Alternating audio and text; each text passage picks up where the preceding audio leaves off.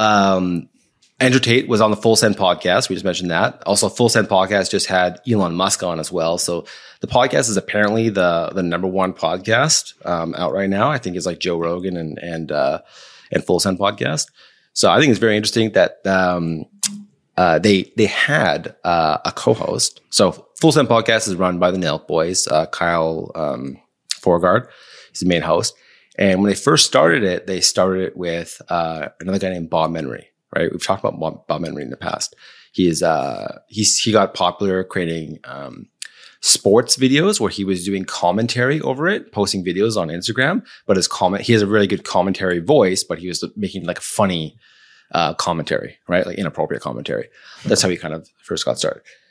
So he was originally one of the co-hosts, and he recently just no longer the co-host, and now Bradley Martin took his place as a new co-host, and Steiny used to be Steve Wildewitt's assistant, who is now part of the Full Send podcast.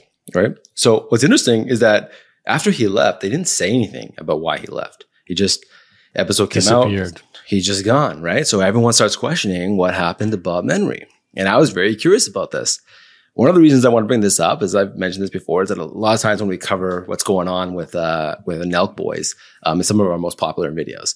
And I'm a big fan of the Nelk Boys. I've been watching them since they had first started. I watch all the stuff. I know it's very immature for my age, but I really like their style and content. I think it's funny. So I did a little bit of digging into what happened, and I remember that I forget who they were talking to, but I remember they had mentioned. It was when they were talking to what's his name, Rick Ross. They had an interview with Rick Ross, and then they had mentioned that Bob Menery was getting $100,000 a year. I think it was a year for being the co-host, and I was surprised. And then they were making a joke about how he wanted $250,000, and then Kyle was like, "No way." So there was a little banter back and forth about it, and I was like, surprisingly. Yeah. I just want to say I want to raise not earning enough money from the show. Yeah, I know, right? So, but I couldn't believe that he's getting $100,000 to be a co-host, and then it was like making him more popular to be there. I was like, I couldn't believe that that's how much that somebody would get paid for that, right? I was surprised he was even getting 100, and the way that Kyle was kind of making the joke, like there's no way you're getting 250, but it seemed like that's what he wanted, and he's more ambitious. He wants to make more money.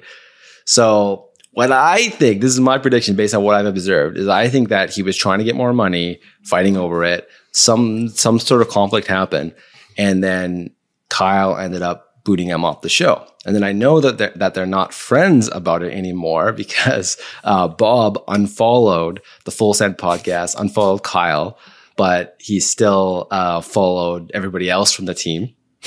He started a new podcast. And he's basically promoting weed and selling weed through his new podcast. And he posted a few stories talking about how he's like, yeah, I know I'm in a low side now, but I'm going to come back up. I've been here before. So he's definitely not happy about the fact that he's no longer on the show. And then Steiny made like an off the cuff comment to Kyle on the episode with Andrew Tate about how he could be fired at any time or something like that. It was kind of like a joke. So yeah, there's definitely some conflict going on. I saw Celeb Magazine had an article stating that it was because he was using drugs and in rehab, and I think that is not correct. So I got this on my screen right now. Isn't this the same story as to why Andrew was not here on this show for a week or two? Like there's some kind of fight between you two, or doing drugs or something like that? No. I wish I was that controversial. I'm so boring. I'm the total opposite. This is an interesting subject, though, because I would love to. This is all speculation for me. I don't know the story at all, and I don't actually consume their content on a regular basis. But Matt has shared a lot about the Nelk Boys with me over the last half a year or so, and I know they're very successful at what they do, but. Compensating content creators, whether you're a brand or a partnership or whatever, how do you value that? Like that's actually an interesting conversation to have. So let's say he was getting 100K a year and he felt his value was, 2.5x that. And if that was really the case, which prompted his exit from the show, well, then how do we actually accurately evaluate a host, a co-host, a content creator's value to the brand? Like that's actually a really difficult question to answer. I don't know how they would have broke that conversation down. Yeah. On that note, I was listening to a podcast, Jimmy Fallon, on the How I Built This show. And I was actually really shocked when I heard Jimmy Fallon, or maybe it was Guy Raz, the host, say that $200 million a year is how much the Late Show with Jimmy Fallon actually makes. And I was like, okay, I'm trying to figure out where it all comes from. Is it that, TV is not what it used to be?